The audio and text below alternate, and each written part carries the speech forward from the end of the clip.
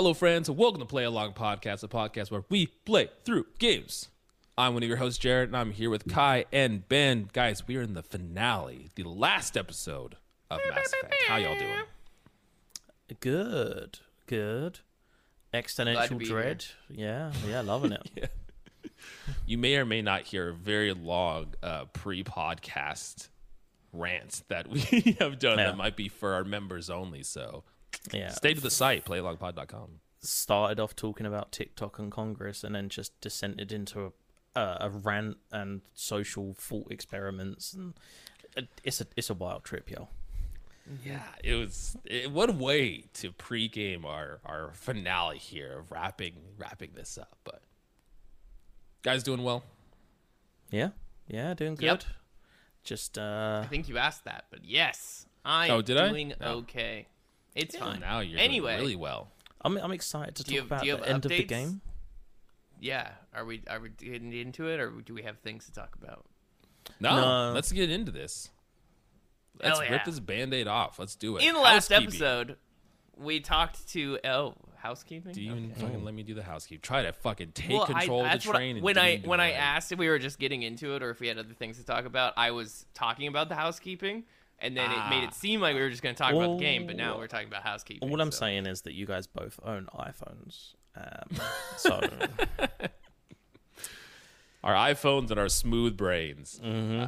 If you don't know, Play Along Podcast is a weekly podcast where we play through games in a book club format. What we'll do is the three of us will each take turns picking a game. We'll then get the game and break it up into sections and then come together each week to talk about that section specifically. We cover everything that's involved in the game, but more importantly, we dive deep into the narrative and the story. So if you are trying to avoid spoilers for whatever game we are playing, either play the game first and come back and listen to us, or you can play along right with us. If all that sounds interesting, playalongpod.com. You can find all of our content there, all of our social channels, Twitter, Instagram, playalongpod. You can find us on TikTok. You can find our Discord. You can have fun conversations with us and many other podcasters that are in there. We all have a great old time. And if you like what you see, you can sign up for a membership there and get some of our bonus content. One of the tiers has that said bonus content where we'll do kind of roundtable discussions. We'll just have maybe some news discussions in general. We'll pick out a very specific game to talk about. And then our other tier has our D&D campaign, our video game themed D&D campaign that has been handcrafted by Ben, with the three of us and two other friends, which has been fun.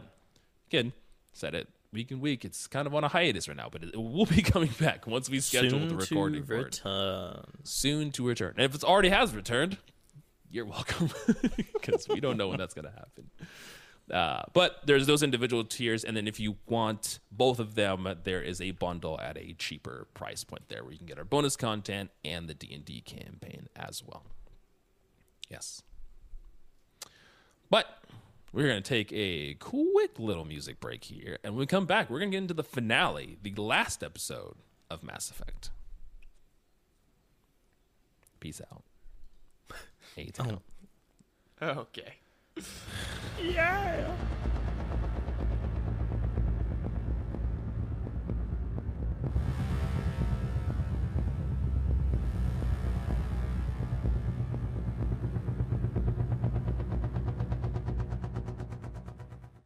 In the last episode, we wrapped up our time on Ilos, getting a massive lore dump from the AI Vigil about who the Reapers actually are and what their purpose is in the galaxy, and finding the conduit, which is not a weapon, what we thought, but instead a relay as well, or a teleporter that teleports you from Ilos into the Citadel, which now we are chasing. After heading through the portal, we are chasing Saren, and we are in the Presidium in the Citadel. And lots of the Citadel is in shambles right now. It is not doing very well. Yeah, it's there's fire, and it's just shit everywhere, and then we crash and make it worse. Yeah, we don't contribute. I mean, we do contribute to the destruction of the Citadel by just crashing the Mako through. Yeah, it was real, think later decision to like go through the conduit head first, not knowing where it sends us. What if there was like innocent people there? What if it was just like the bunker with people we just crush with our ship? I think they call that collateral damage. It's all for the save the galaxy, you know? Kill Yeah. few to save many. The greater good. But yes, we end up like fucking. I think we spoke about it briefly last episode. We sort of like land on that strip in the Citadel by the AI. Yeah. Like that sort of central Citadel area, and then the Mako just rolls and rolls and rolls. We kick out the bottom. I think you said it was Kai. Yeah. Thank you, Kai. Yes. Yes, it is the bottom of the Mako, which once again makes no sense. Why you'd have an access hatch at the bottom of what is essentially if you a tank. flip your car, you can get out. If there's only one exit, that sounds like a bad design. Oh, we did discuss about the trunk hatch. Wouldn't it- pull the cable? Yeah. Wouldn't it be better to have had the jet boosters that are already installed on the Mako just run a program to write the Mako back to its original orientation? The boosters only boost in one direction. They only boost down at Not the bottom great of the design. Mako. So you're just Flipping going to the push Mako. the Mako like over the edge of the cliff, I guess. I don't know. I have done that before, by the way. I have boosted myself off the edge of a cliff. It's very unfortunate. I do not recommend it. Okay, look, I'm willing to get past the fact that they put a hatch at the bottom of the Mako for literally no reason. Also, I don't know if you've ever really like taken a minute to look at the Mako, but the scale at which they built the Mako makes zero sense for the characters, because there's like 3 people inside of it, but it itself is very small compared to Shepard and the rest of the gang. So like, Especially I want to with see an Rex in artist it. rendering of what it would be like to sit inside the Mako as a group, where you're I just want like, the architectural line drawings of the inside of the yeah, Mako. I want someone show me the scale drawing of Shepard inside the Mako, because it doesn't make any sense. And when they crawl out the bottom of it, the panel at the bottom is literally like the size of one of them, and then they clown car out of it like 3 of them all at once, which I don't understand. What is it called when they do that with like cameras and stuff, where it's like blown out? There's like every single piece inside. What is that called? I have no idea. Oh, like I literally have one of those in my house, and I don't know what it's called. I don't know. It's called something specifically, but they need to do that with the Mako. Just have a whole like Yeah. deconstructed picture of it, so you can see all its internal parts and pictures. I don't know. Maybe It's just you have to there's- buy the like, when Mass you Effect get- art book. When you get in the Mako, it just shrinks you down. Yeah, there's a shrink ray in there. All I can find is just stuff saying deconstructed. Maybe just maybe I'm thinking too much about it. It's just deconstructed. But after we get control of our Shepard again, we run into more of the Geth husks. Which I didn't realize I don't those think we'd spikes seen were- since the beginning. I didn't realize those spikes were called dragon teeth. That's fucking cool. awesome. That's really cool. They're called dragon teeth. Yeah. Dragon teeth. So there's like 2 of them. We kill them, and then I don't know about you guys. I went and spoke to the AI. What's her name? Avina. Nope. I beeline to the door. Yeah. Hello? Okay. Was I asked a question? No, we was talking, and I couldn't tell Sorry, if he I'm was looking frozen at or not. internal images of the Mako, and it was making less and less sense as I. Oh, okay. Oh, you looked found thoroughly at the images of it. Mako. Yeah, it doesn't. So the Share part you screen. sit in is only okay. Okay, well, let's get into this. This just doesn't make sense to me. Okay, so the part you sit in is only the little front, and it's like a little glass piece right here. But that makes Yeah. even less sense, because we are as tall as the Mako in the game. So like, I don't understand how you're sitting in the front of this bitch. It's just like a tall guy rising like a small car. You're just kind of like squished in. But like, do you get into the side and then walk to the front? Like, We're taller than the Mako. There's no way you're stiff. That's well, just dogs. that's just dogs. That's not what I wanted. God damn it! For audio listeners, Kai tried to look up Shepherd in the Mako, and a bunch of German Shepherds just Okay. came up on the screen. This is exactly what I'm saying. Look, this doesn't make sense. This motherfucker is as tall as this thing. You could and he's not supposed to stand be- in the Mako. He's supposed to be sitting right here, which doesn't. What? Do they not know how scale works or perspective? Like, these are the seats in here. This motherfucker is the size of the tire. that would not fit inside of this. It doesn't make any goddamn sense. And then if you look back, they sold a fucking Jesus Christ. Yeah, okay, back to the dogs. German Shepherds. Everyone enjoyed the dogs for a second. And then if you look at here, they sell a charm, and there's like chambers in. Yeah. Let's look at this. There's like chambers. This is Rex sitting inside like additional seating in the. It doesn't make any sense. Well, that looks like it makes sense. No, Rex looks hella uncomfortable. For audio listeners, Rex is like I didn't say they were scrunched up. comfortable. I said it makes sense. He's like scrunched up in the middle of the Mako, like almost free, which is what I was saying. Because in the section beforehand, when we was finding the conduit, I took Rex and Tali, so I got to watch Rex try and crawl out of the Mako, which was a strange sight to see. Regardless, but yes, so it's not important. You know, that's I went and spoke to Avina, and she's basically like, the Citadel is fucked, and like basically everything is broken. informs us that the council have been locked away in like a separate area so that Saren can't get to them, and basically Avina is just like, everything is failing. Soon we are gonna be fucked, and we basically need to find some way to restore the Citadel back to its full working capability. Yeah. Yes. Yep. That is our goal. Immediately when you interact with the elevator that's right across from this AI, it switches to a cutscene that shows Saren kind of approaching. It's where the council meets in the beginning when we met with the council, the Citadel. It's that same little area. He walks by and literally just like, there's two keepers just like on this little ledge over there, and he just shoots two of the keepers, and then goes and works on the computer that's right there.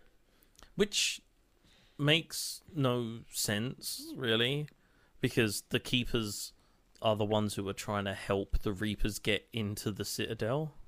But they didn't do their job. That's why Saren's here. So it's like, fuck you, keepers. You didn't do your job.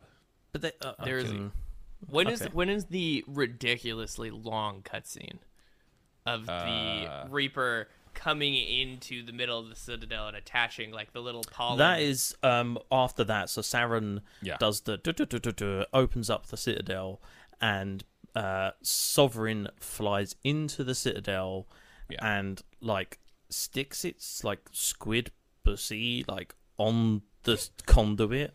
It's a really nasty sight to see. It took, I don't know if it took this long. The original version, the scene of the ship coming in to the Citadel and attaching was, I swear to God, 30 seconds long. Like, it felt like I was just like, it's a good 20-25 seconds, easy. I didn't remember it being that long, just because that whole scene is like we're in like epic cinematics right now. So there's a lot of like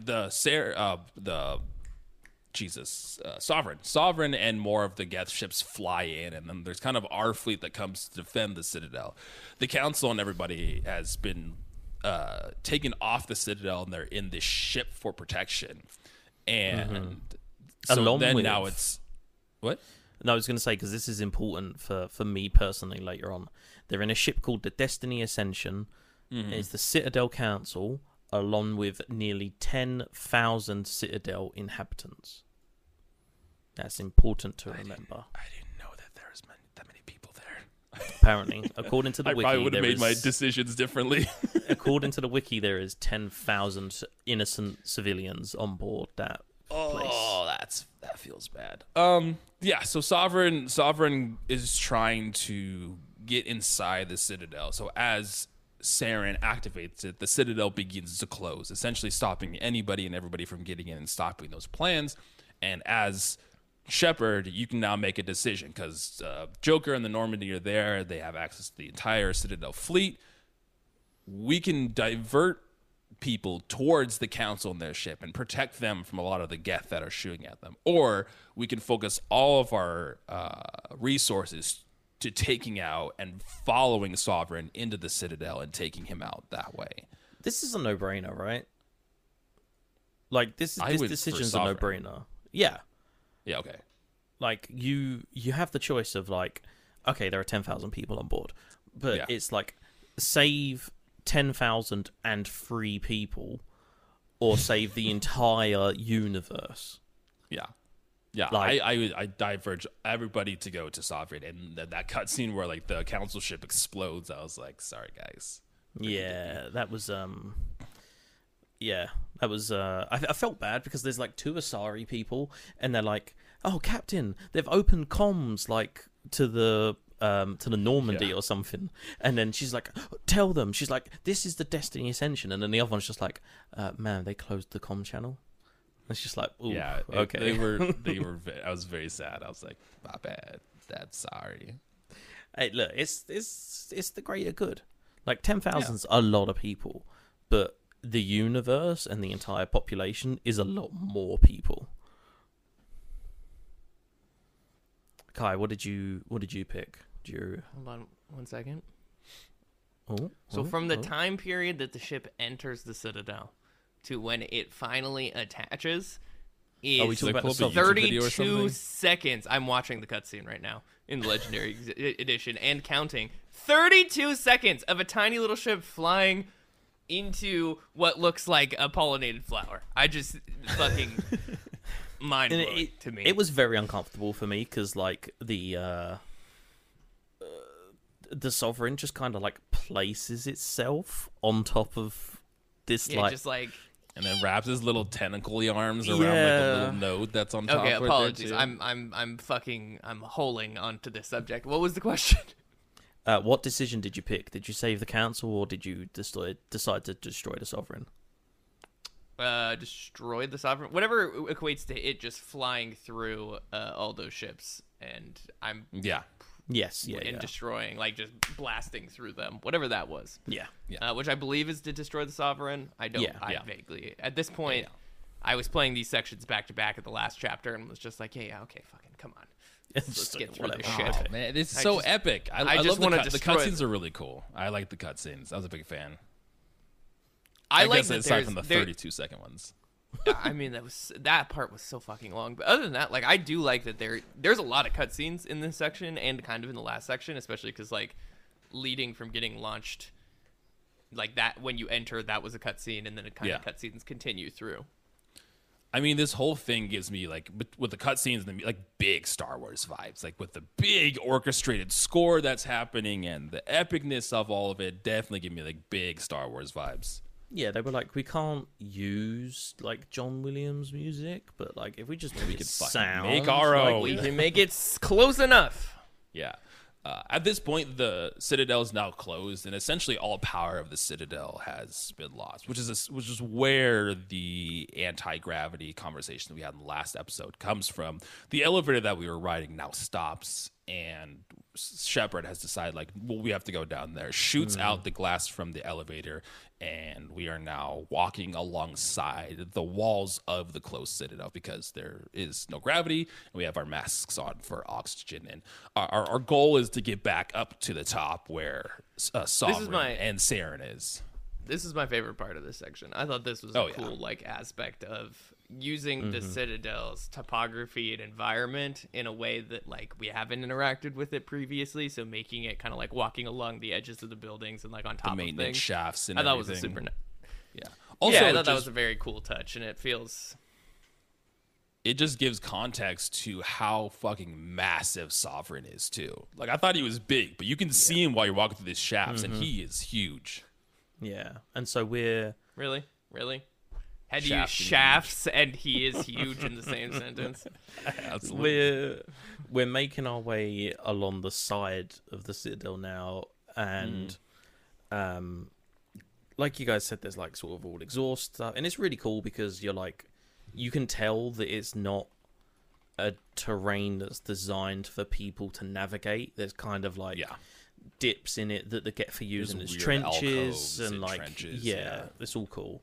And then you get to a section where this dropship comes flying over and starts dropping troops on you.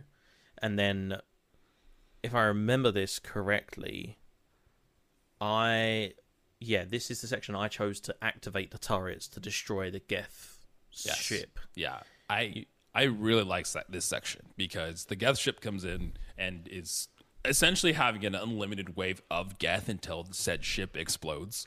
So while you're fighting and shooting the Geth that this dropship is dropping down, you have to go through this section of the map and activate these turrets, will then in turn shoot down the ship. So I think it was a cool back and forth of like hiding behind cover and killing the Geth and running to these and activating them. And activating them isn't just like pushing the button. You can either, it's the same thing we've been doing before where it's like using the hacking minigame. So now you're like trying to do this minigame while you're in the middle of firefight, or just using your Omni Gel to just activate it and then keep going, which I thought it was a good back and forth. I really enjoyed it.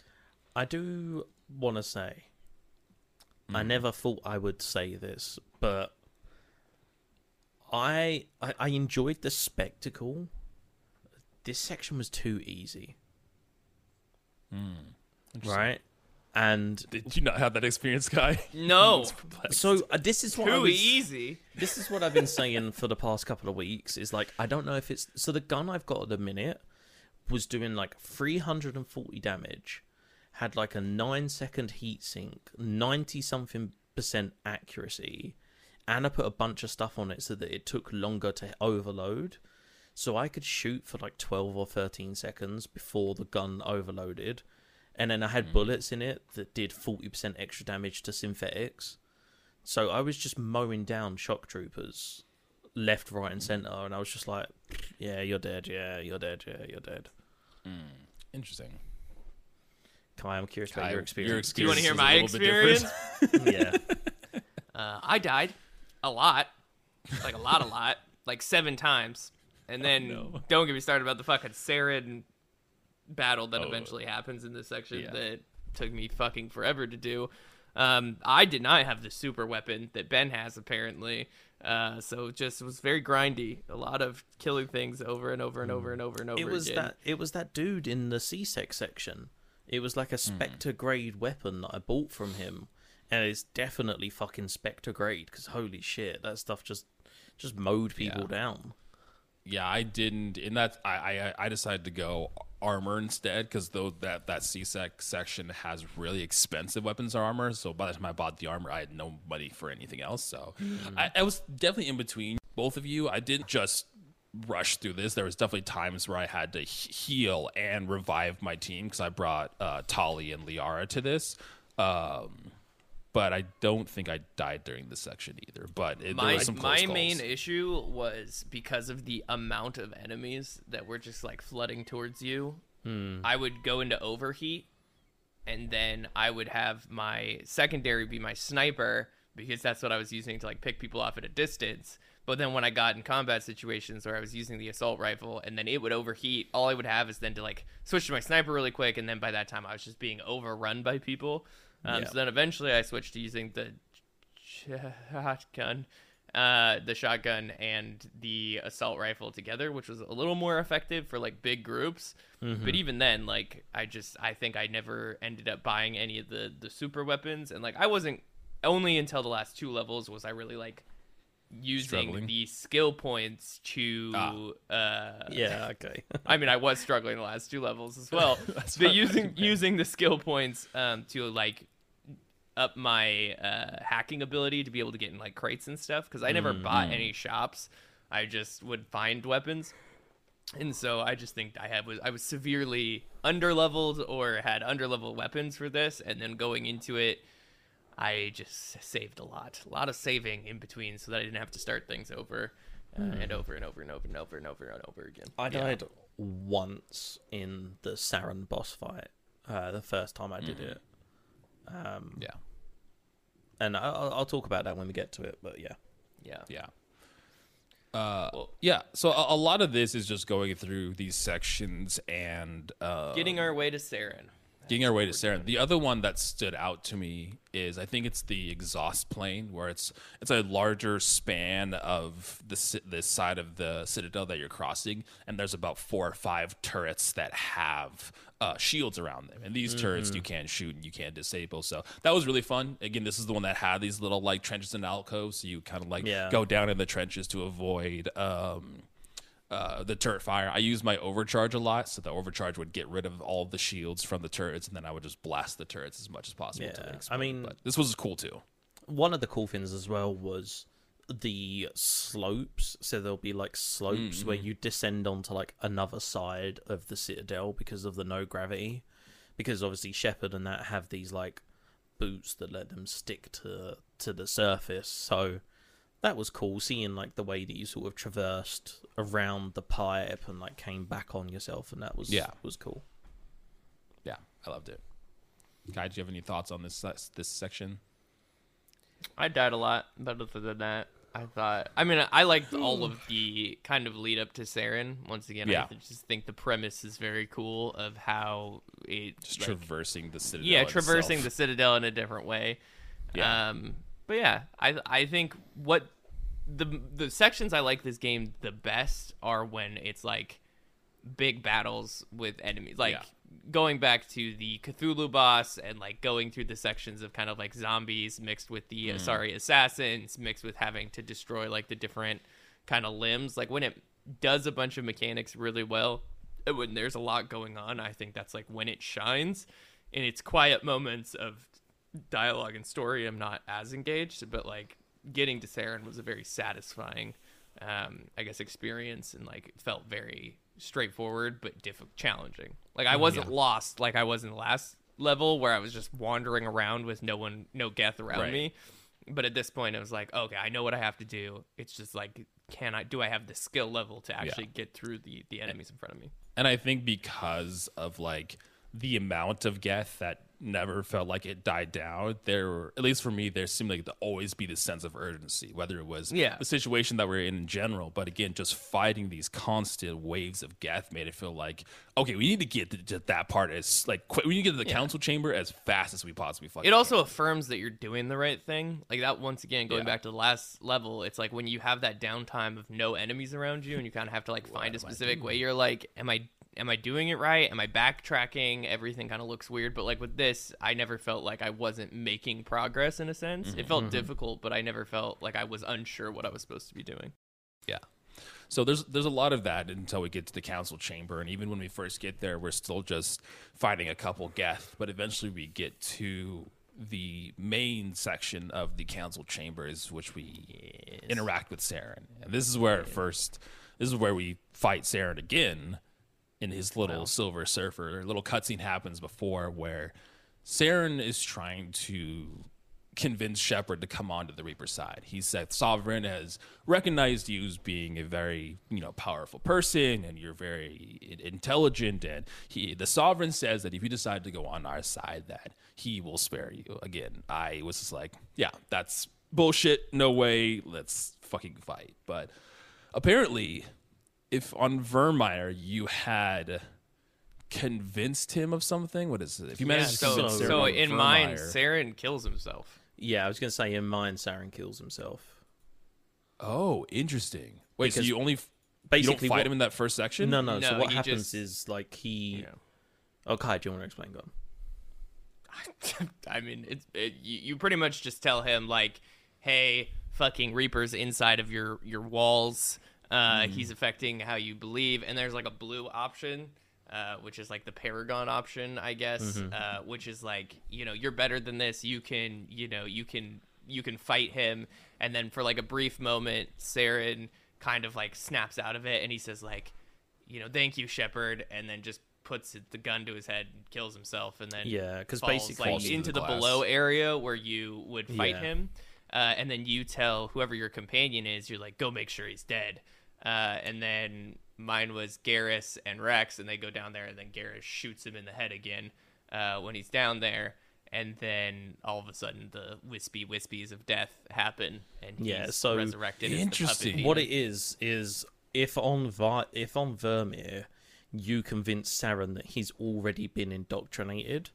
Yeah. What happens is when he goes back to Sovereign senses that he is becoming hesitant. Yeah, and so he puts implants in Saren.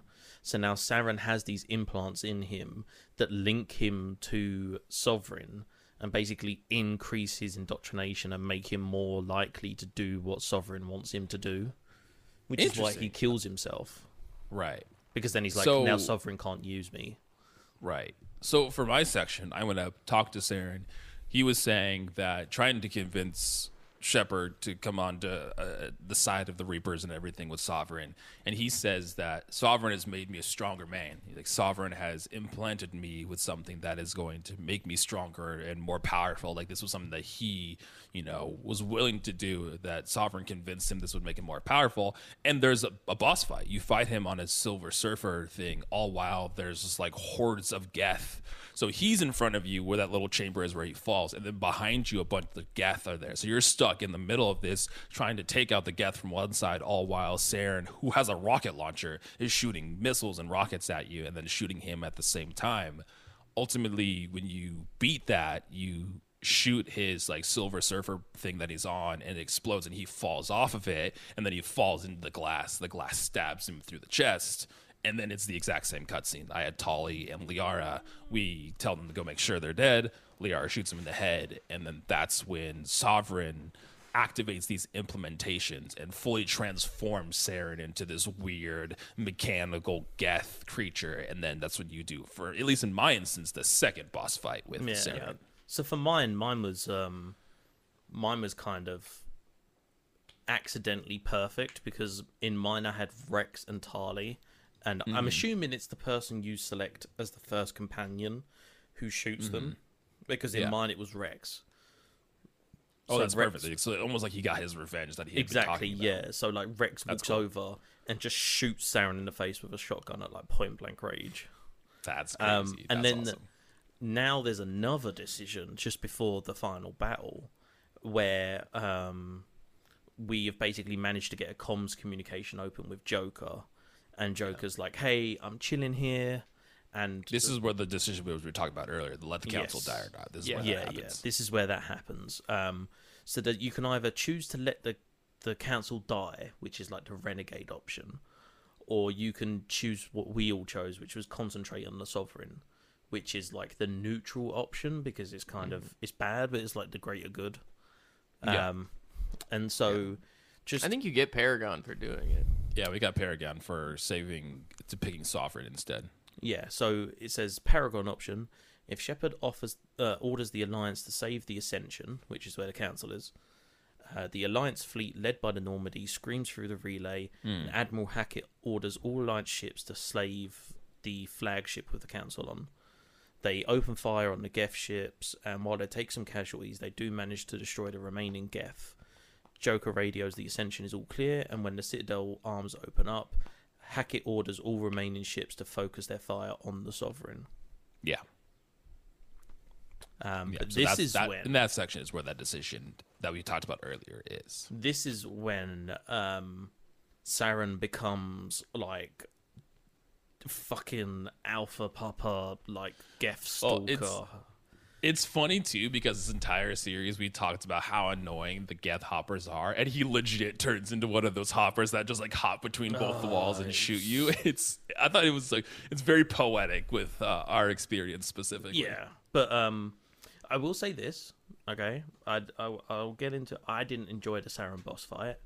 I did fucking love the design of Saren as this like Saren's like Geth character. form is crazy. Because basically, I'm assuming it's Sovereign who activates these implants and basically starts to like puppeteer Saren's corpse, and bits of his like flesh burn away, and you can see his rib cage.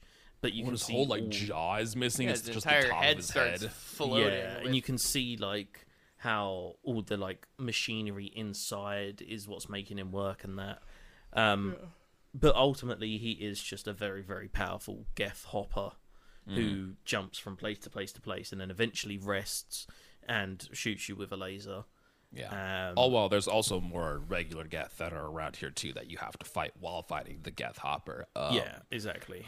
Yeah, I didn't struggle with this one too much. I mean, this was the section I was talking about where both my partners die. I have to revive them. I use the shield regenerate thing a lot because my shields went down much, like all the time. Do you have the Unity skill? Yeah, it lets you that's what I revive was the using. dead Yeah, I was using that, and I was using the shield regeneration to bring our shields back up too. I think the reason I didn't enjoy it is because I felt overpowered. So I did die the first time, Purely because I was so focused on Saren, I didn't see the other Geth coming in. Yeah.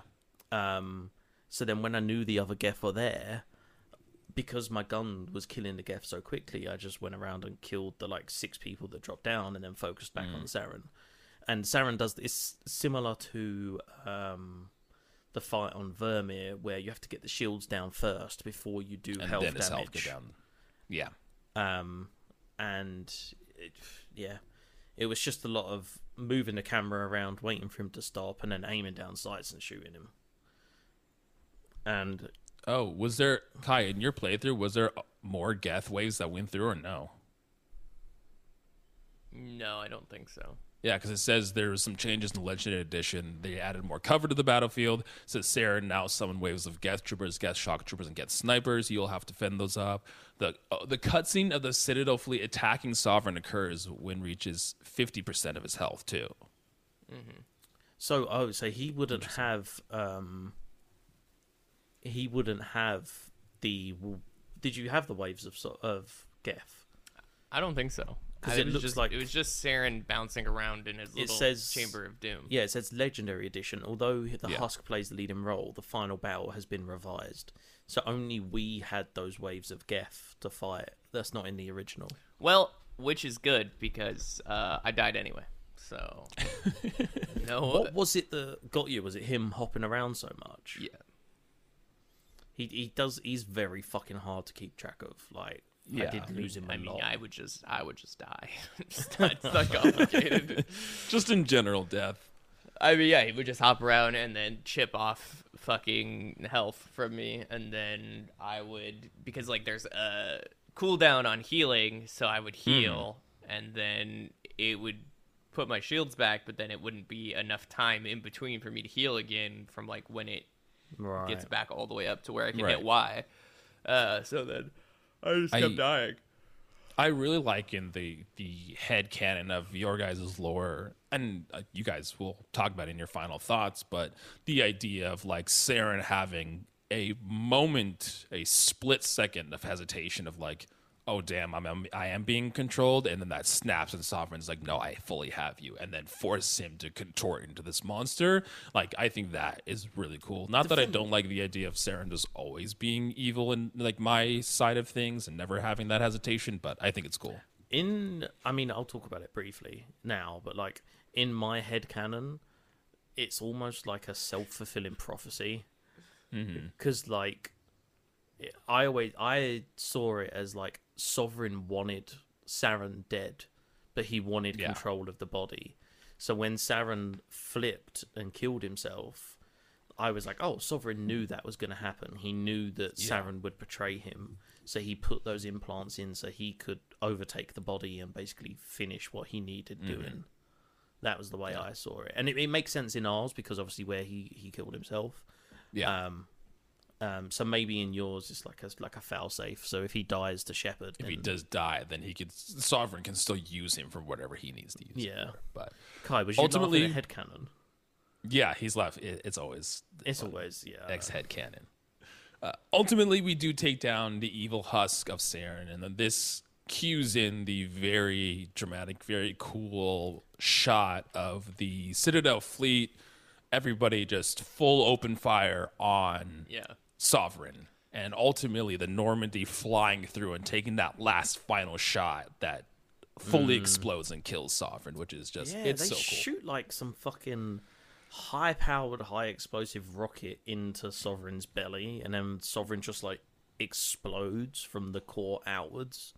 Yeah, And then everyone's "Whoa, yeah, we fucking did it!" And Saren disintegrates into ash and floats away in the wind that's apparently there in a zero gravity the environment. space wind. Ah, yes, the space wind. So yeah, now we are now in the epilogue, which for me was kind of anticlimactic. I mean, was they oh, tried whatever. they tried doing the It very was stereotypical trope of so when Sovereign explodes and blows up, one of his pieces is hurtling towards the Count's chamber. Oh, shit, And that's Shepard's right, oh yeah. shit, and it hits, And then it kind of cuts to the commander and a bunch of people trying to search for us, and they find our party members, which again, in my instance, is Tali and Liara. They both look, and where we were standing is like the arm of the Sovereign, and everyone's like, "Oh man, like dang, Shepard was such a good commander." And then we walk up and like stand up on the thing, and we're like, "Oh, we're still alive." So it does like that very tropey, "Oh, our main character is dead. Just kidding, our main character is alive" kind of situation. Yeah, and it's like it's kind of spoiled in the sense because I know that Mass Effect 2 and 3 exist, and I know that Shepard is the character going forward. Maybe if we were playing it for the first time and Mass Effect 1 was only a thing, or I didn't know, then maybe I would have thought that. But yeah, it's like, and it's like the swelling music, like as they stand on top of Sovereign's like fucking dismembered arm, and they're like, "Yeah, I'm Shepard." I mean, it didn't like for me. It didn't like pull me out of the experience, but I knew what they were going for, and I was like, Oh, yeah. I mean, you were tricking. I mean, I know Mass Effect 2 was a thing, so even if I had no context of what that means, like you haven't played 2, so you're like, oh, maybe Shepard's not the main character. We knew like Shepard's alive. It's like it perfectly embodies that whole like human response of like, "Fuck yeah, I'm the hero. I did." Well, it's very 2007 as well. Oh, like, yeah, I feel like this 100%. is very how like a lot of these games, a lot of movies do that. Try to like psych you out that the main character has died after all this, but then they like push the rubble kind of moves, and then he pushes through and makes it in. Oh yeah. I thought it was corny. Yeah, generally that's what we said. about the like fucking arm crushing the thing, and then being like comes up onto the like piece of metal in front of everyone, does like a pose. I'm like, really? I told Ben it was very 2007 ending. Yeah. I mean, it was fine. Like, whatever. It's like a last final piece of drama that's kind of unnecessary, but whatever. Like, I get why. Yeah. After that, Captain or Udina summons us, Shepard and Anderson, and tells us that we essentially need to start a new council. Like the council is gone and dead, and that humanity should be the forefront of this.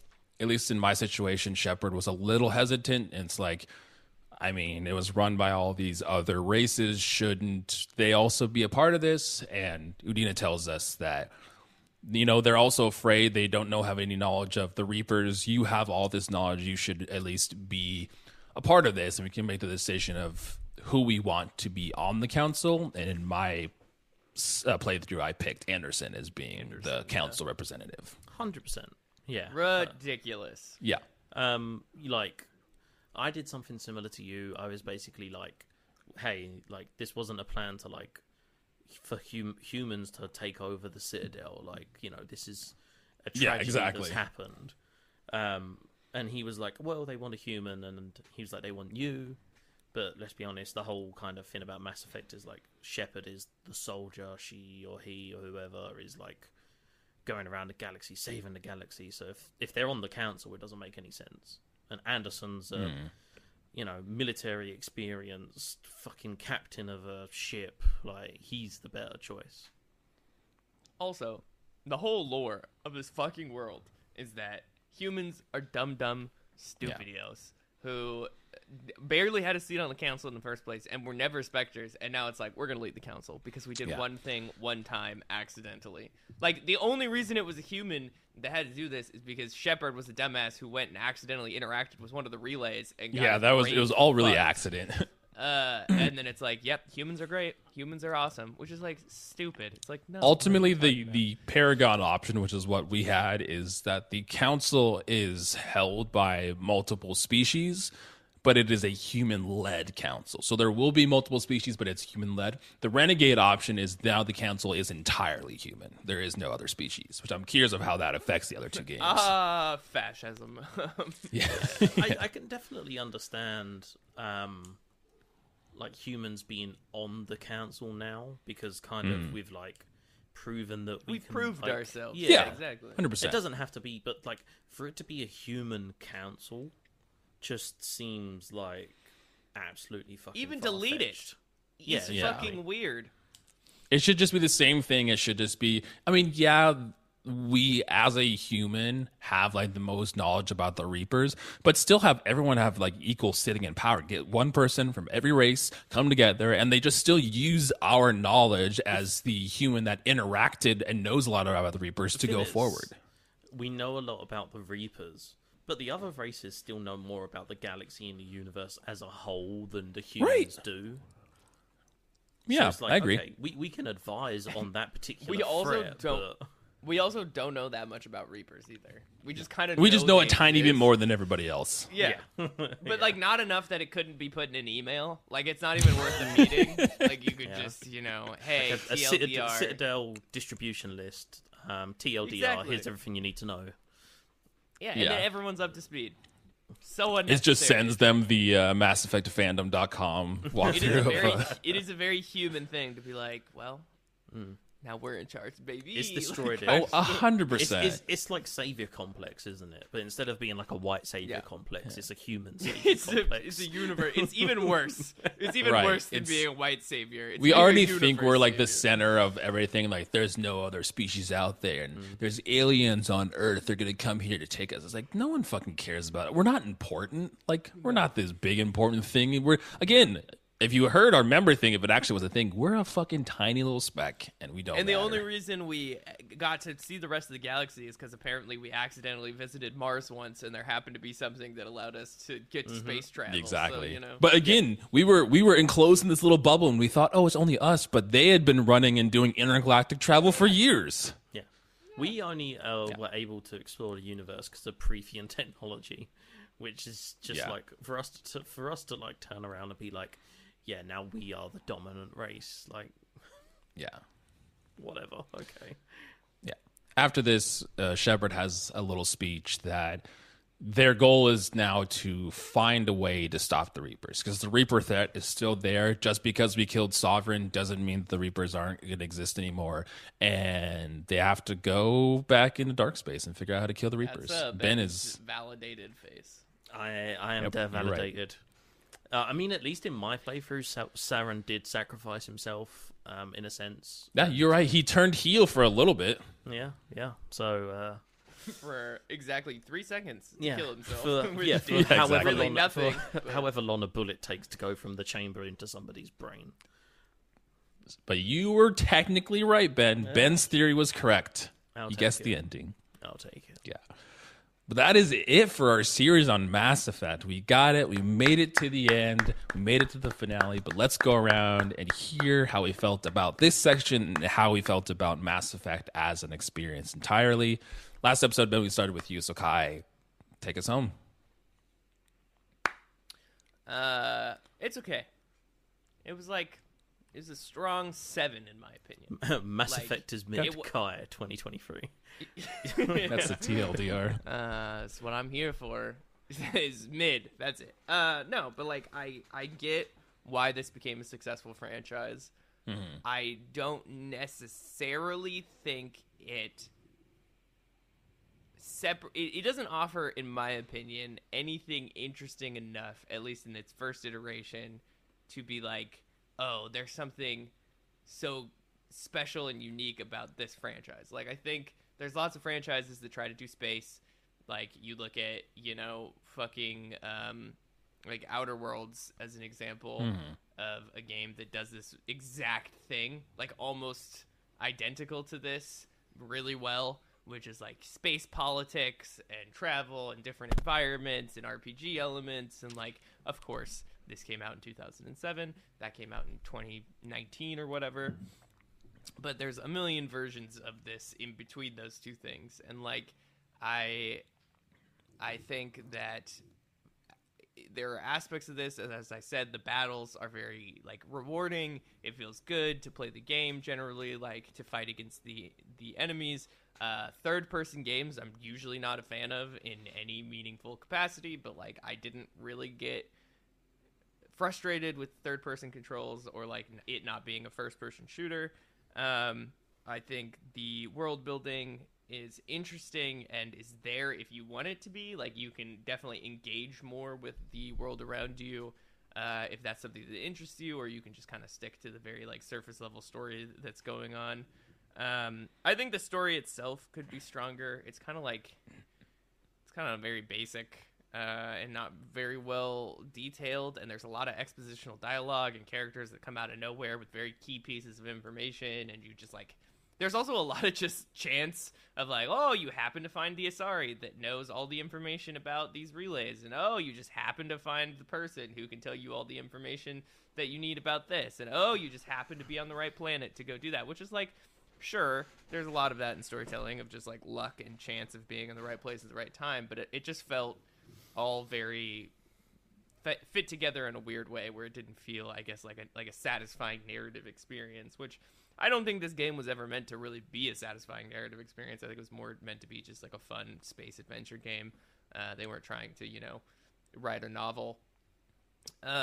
There's a lot of nouns, as we've talked about in this game. There's so many fucking different species and people and planets and things going on that it kind of like nothing itself stands out in a way. Like there's so much differentiation that there's not one thing that you're like, ooh, this is interesting. It's just like a lot of different shit all thrown at you.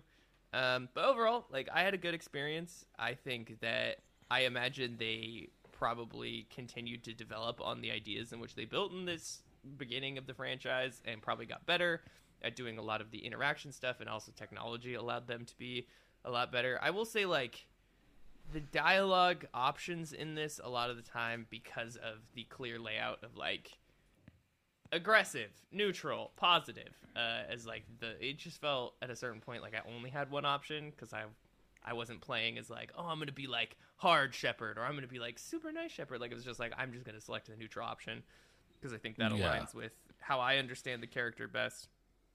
And so then it felt like none of my options mattered in a sense. I was just either playing to be a Paragon or playing to be whatever the other one is. I don't remember. Renegade. And so Renegade. Yeah, thank you. And so in that sense, like there's a lot of like unnecessary dialogue options where it could have just been cutscenes. The facial animations were fine, and generally like even for the version I was playing, which is the older game, like I was never like, oh, that's really bad. For it being 2007, I actually thought it was really impressive. A lot of the kind of cutscenes, facial animations in general, environments, the art in the game itself is very beautiful, very interesting, and very engaging. A lot of different planets and different environments that feel separate but still connected, where it felt like a cohesive universe in a sense, but it had enough variation to be interesting. I talked about this a little bit in the last episode, but I would have liked more engagement from like B plots in the game rather than you having to seek them out, or like side missions being just individuals asking for things, of like having like actual events happen that draw you in a sense. So like a building explodes to your left, and then it's your like option to go, explore that thing that happened, that like action that makes you want to engage in the story, rather than it being like, my name's Zorgelborg and I need bolts, and it's like, I don't care about your bolts, Zorgelborg. That's not what I'm here for. It's like, I'll give you a penny if you find my bolts. And it's like, okay, well, I guess. But yeah, I think overall, solid. Who is this for? This is for people who like space games and RPGs and character customization and don't really care about cohesive story in a meaningful capacity, and who like building characters and like focusing on certain skill sets and like really developing those through the game. Like, it's a good RPG. It's fine. It's a fine RPG with a mediocre story and a good environment. And like, I understand in the 2007 landscape of video games that this came out in, like, yeah, I totally get why this is popular and why they made sequels and why it was engaged with. I just hope that they took the good parts of this, they continued to iterate on them, they got better at telling stories through gameplay, and got better at actually having the environments feel more lived in, more realistic, more engaging to the player, rather than the player always having to do the action of like, I'm going to choose to talk to this person, I'm going to choose to open this door, I'm going to choose to go this direction, I'm going to choose to go to this planet. It's like, sure, that's great, but the thing that makes something like this separate from other open world games like Witcher or like Red Dead or like a million others, Skyrim, is that the world is interacting with you as much as you're interacting with it. And I think that's important and kind of missing here. Saren, and my last point, Saren as a character, I think was the most interesting character in the game. Being a fucking, whatever are they called? What are the spies? I can't ever remember the fucking names of these things. Spectre? No? No one? Anyone? Spectre? Spectre. Thank you. Being a Spectre, yes, being a Spectre, and then converting to be evil, and the whole mind meld with the ship thing. Like, I thought that was an interesting premise. I like, in my playthrough, obviously Saren kills himself, which I agree is a good like twist at the end. I would have, as I guessed in the previous episode of how this game ends, I still would have liked Saren to play an active role in undoing the bullshit that he caused. Did not do that theoretically by killing himself, but kind of just was like, it's your problem now, bud. Which is like, kind of thank you for your contribution. You couldn't have been like, hey, also there's like, a little button you just have to push and all of the Reapers die. Nope, none of that. Just ends his own life, which cool. And then like him turning into a mech was not really expected. I didn't like, once he killed himself, I didn't expect him to come back. So that was a nice like, oh, look at the power of the Reapers. And then obviously them setting it up to a different game, and the ending about being a human council is ridiculous, but whatever. So yeah, overall, a big okay from me. 1 thumb up. That's it. Ben, give us your thoughts. Me thoughts. So I enjoyed this game. I did. Certain aspects of it are definitely not as strong as other aspects. I think that this final section, especially how it played out with us, with like Saren killing himself, and then like, because I mean, like Kai said, like he killed himself and then Rex shot him in the head. So I was like, oh, this dude is like double dead. He's now. dead. Yeah. So for him to come back was an interesting twist. The thing with Mass Effect, right, is that you have to remember it's a BioWare game, and that's kind of the big thing about Mass Effect and about Dragon Age, and like from the get-go, BioWare are building an IP. They're building a franchise. They want this several game spanning series. Yeah. That is going to intertwine everything. It's what they've always done, really. Like, the series they're known for have always spanned multiple games. So, I think Mass Effect does a fine job of setting that foundation. Bits of the game are a little bit rocky. Some of the plot points are kind of like, fine, okay, whatever. Some of the way they're delivered, like we said before, with like Vigil and how you discover that whole thing about the Reapers, that's kind of like, okay, like I feel like that could have been done better. But that's what's strange about BioWare, is that BioWare is that look at the big picture thing. And so in terms of like, who's it for? Sorry, just Kai's putting his pimp coat on. It's very distracting. Don't look at me!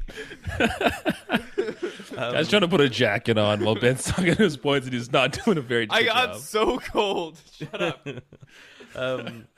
It's strange, right? Because like, if you're going into Mass Effect and you're just like, I want to play Mass Effect 1 and see what it's about, you're not going to enjoy it, or you're not going to enjoy it as much as you potentially should or would. I feel like the people who are going to get the most from this are the people who like those games where there's a lot of lore, who are looking to play multiple entries of it. Like, if you're looking to play the Mass Effect series, you're going to get a lot more out of this than if you're just playing Mass Effect 1. It is a very 2007 game in terms of the way it looks. Even the Legendary edition, they've only really polished the aspects. So if the aspects are bad, it's still bad. I did feel towards the end I was getting a little bit bored, just because I don't know where I found this fucking super weapon, but it just completely took away any challenge that the Geth and Saren would have faced. But yeah, overall, I think it's a good game. I think it's a good game. I'd definitely say, yeah, same sort of thing as Kai. If I had to give it a score, like sort of like 7 or 8, that like, you know, high average. But I definitely think it's geared more towards people who are playing 2 and 3 afterwards, as opposed to people who are just playing 1 and then dipping out. Yeah. Ben's assessment: I'm just too damn good at video games. This gun was like so fucking, and again, like the same with You the didn't armor. have to use it. Well, I did Just because I another sold weapon. everything else. Oh, well, I've been there. Let me tell you, it's not great. Difference is I assigned that shit to Kaiden instead of myself, or Kaden, or whatever Yeah. his name is. Yeah, for myself, and Ben touched on a good point, which I think people that have played the trilogy, like myself and others, would say is usually when we're recommending this game, we don't recommend the game, we recommend the series. Like when I say go play Mass Effect, it doesn't mean play Mass Effect 1. It says play Mass Effect 1 through 3. Like that experience is what I'm recommending, and that's what I really enjoy, is that experience in its entirety. Granted, again, your counter argument could be like, well, these games should be good and they should stand alone together, which I definitely agree. And I think out of all of them, Mass Effect 1 is the weakest one out of all 3. But it's the Star Wars approach, though, isn't it? Like nobody recommends A New Hope. You don't recommend A New Hope to somebody. If someone says you should watch Star Wars, it's like watch all of Star Wars. Yeah, you tell them but to I watch the think original 1, 2, 3.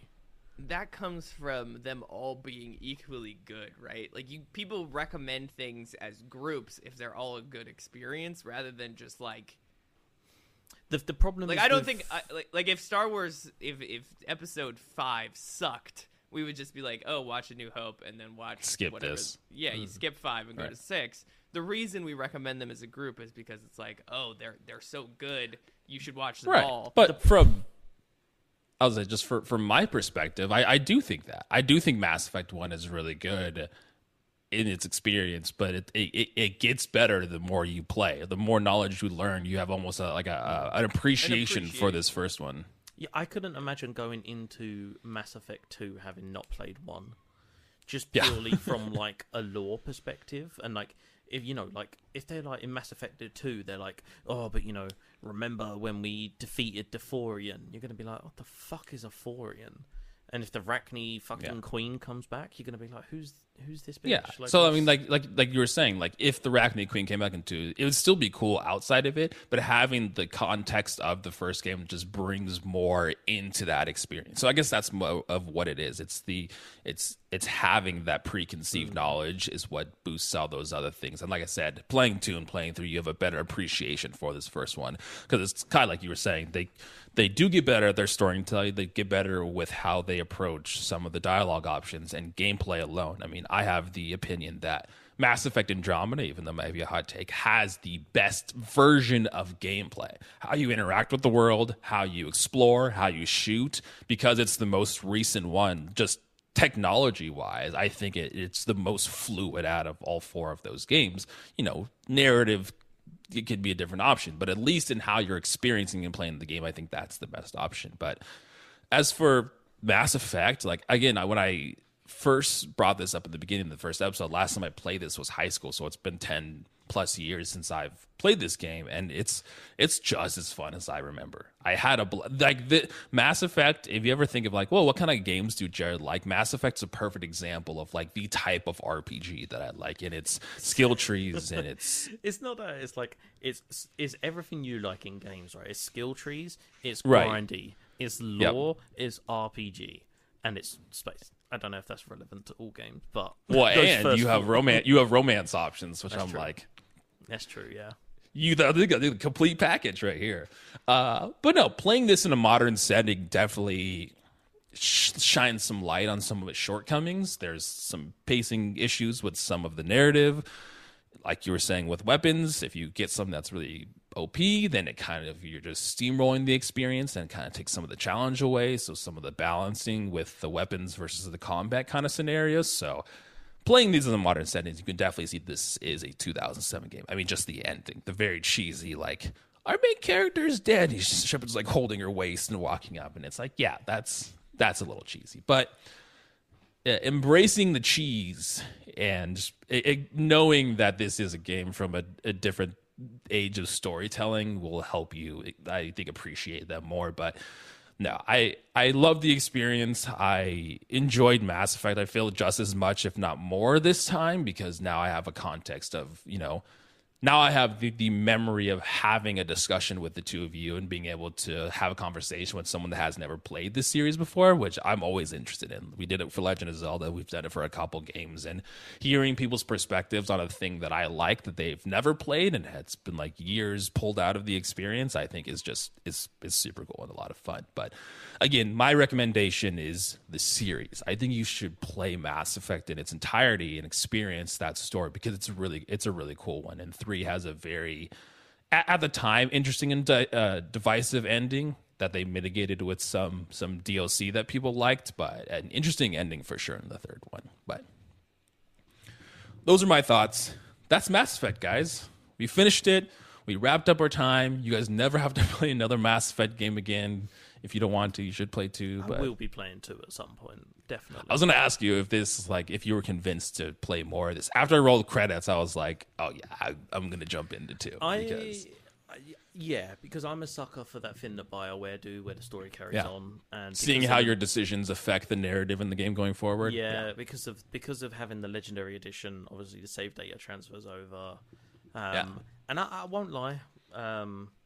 Richard from Desert Island Games, he's been playing 1, 2, and 3. And 3, hearing his perspective on that. Yeah, and he kind of sold me on at least giving 2 a try. 2 is my favorite. I'm not going to sit here and say that I will play 3. I definitely will play 2, and whether I play 3 will depend on my experience with 2, I think. I want you to play the whole thing, but if you don't play 3, you should at least try Andromeda, because I want to know from your perspective, someone that's played the original and maybe even 2, and then plays Andromeda, compare those two narrative-wise, gameplay-wise, because again, people always shit on Andromeda, but I think I don't remember it being too long. It's like the circle jerk thing, isn't it? People shit on Nickelback, and don't get me wrong, they're not the best band in the world, but they got some good songs. But people shit on them because it's funny and it's a meme and Exactly. They do it because it's what people are saying, and they want to be like, oh, I want to share thoughts with you. That's ever been on this podcast. It's a Nickelback take. Jesus Christ. Some of the songs are alright. Don't get me wrong. Look at this photograph. Rockstar. We've jammed out to Rockstar on many Photograph occasions. is not a good song. Burn It to the Ground. That's a good song. Burn It to the Ground. Gotta Be Somebody. That's a good song. Yeah. If Today Was Your Last Day is a good song. Rockstar. Is it Animals? Mm-hmm. Animals is a good song. Isn't that About him getting a hand job in the car? His dick sucked while he's driving. The harder you squeeze my gear, the faster. He pulls up to his girlfriend's house and she sneaks out. And then they're driving down the road and he's getting head while driving, and then they fuck in the car. And then he crashes his car. And then the dad finds him. This leads to a take in which I completely agree with, which is that Canada either sends their best or their worst to the United States and nothing in between. Canada either is like, here's the greatest artist of a generation, and we're like, thanks, Canada. Or Canada's either like, here's the fucking worst band on the planet, and then it's just we're like, back. thanks, Canada. Yeah. Well, speaking Bieber of Canada, my should've kept interstitial. Just kidding. My interstitial has nothing to do with Canada. Don't get excited. There's a lot of Canadian indie games, so I got very excited. There really is. But yeah, time to announce what we're playing this week for our interstitial. Woo! It's gonna. Okay, wait. I don't have its information. Hold on. What? Jared prepared Do you have as its name? always. I do, but I wanted to be like the 2000 and blank game. Okay. Everybody hop on your horseback, get your swords ready, and get ready to climb some creatures, because we're going to be playing Shadow of the Colossus. As an interstitial, okay. It's only 6 hours long. Oh, holy shit, is it really? It's very short. I was like, oh, damn, that is a short game. Okay, very interested to play this. Yes, I don't know about the two of you, but I've never played Shadow Classic, and the remake by Blue Point. Oh, I'm getting that right. Is on PS Plus. I got bought the remake. Uh-huh. And then I bought it for my birthday for my good friend, and he was like, "This is one of my favorite games of all time. I want you to experience this." And I was like, "I will." And then I lent it to a guy at work before I played it, and then he left the company, and I never got it back. Dang. Now is your redemption. Your poor friend's been wanting you to play his favorite game. I know. I'm sorry. Dan. I went to go watch a preview of Shadow of the Colossus to understand what I'm getting into, but which is, it looks fine. But the video ad that played before my YouTube video was for the tour announcement of Queen plus Adam Lambert as the Freddie Mercury replacement of Queen. Isn't that Which anyway? Oh, Quite he was the American possibly Idol guy. the worst combination of things I've ever seen. I do not know how Adam Lambert landed that role, but it's just so bad. I'm pretty sure Wow. he's been touring with them like A lot. ages. God, what a fuck. I don't know. But we're playing Shadow of the Colossus. That is going to be our interstitial title. Get your copies ready. Get and play it. And we have something extra exciting. A first time for Play Along history. We will be joined by a guest that episode to talk about Shadow of the Colossus with us. So very exciting. First time for us to have a guest on here. The main feed, the main series with all three of us. So that'll be exciting. Tune in there to figure out, or find out rather, who is our lovely guest for this episode. Since 2011. They first performed together 2011? in 2009. They did several worldwide tours from 2014. World to War this year. II's. World War II's. And they even had a debut album. Good lord. Wow. So he was part of it for like 10 years. 2012, Queen plus Adam Lambert played their first full concert at Kiev's Independence Square for a joint show with Elton John and Elena Pichuk. I go For see the it. So, I mean, Anti-AIDS clearly he's Foundation. been killing it since he's been running with them for 10 years at this point. Yeah. 5th of April, I go to see Elton John. Finally. Like after 3 years. Because there of you go. COVID and shit. Yeah. Okay, guys, thanks for listening. Thanks for getting to the end of the episode. As always, like I said, next week we will be talking about our time with Shadow of the Colossus. I'm excited. Climb some This is colossi, boy. time to climb some creatures and kill some monsters. I will say this for you guys playing and for the people listening at home: if you see in Shadow of the Colossus like little salamanders with shiny tails, kill them because they increase your climb time and how long you can climb shit. So, Interesting. Okay. It's cool. I'm excited. And in that episode, Ben will be announcing our next main series. So I'm very sir. excited to see what this is. we are playing Mass Effect 2. The sequel. That would be hilarious. I'm down. Let's do it. I'm down. Kai might not be down, but I am. It's not down there. Okay, guys, we love you. We will see you next week with Shadow of the Colossus. Peace out. Bye. Bye, y'all.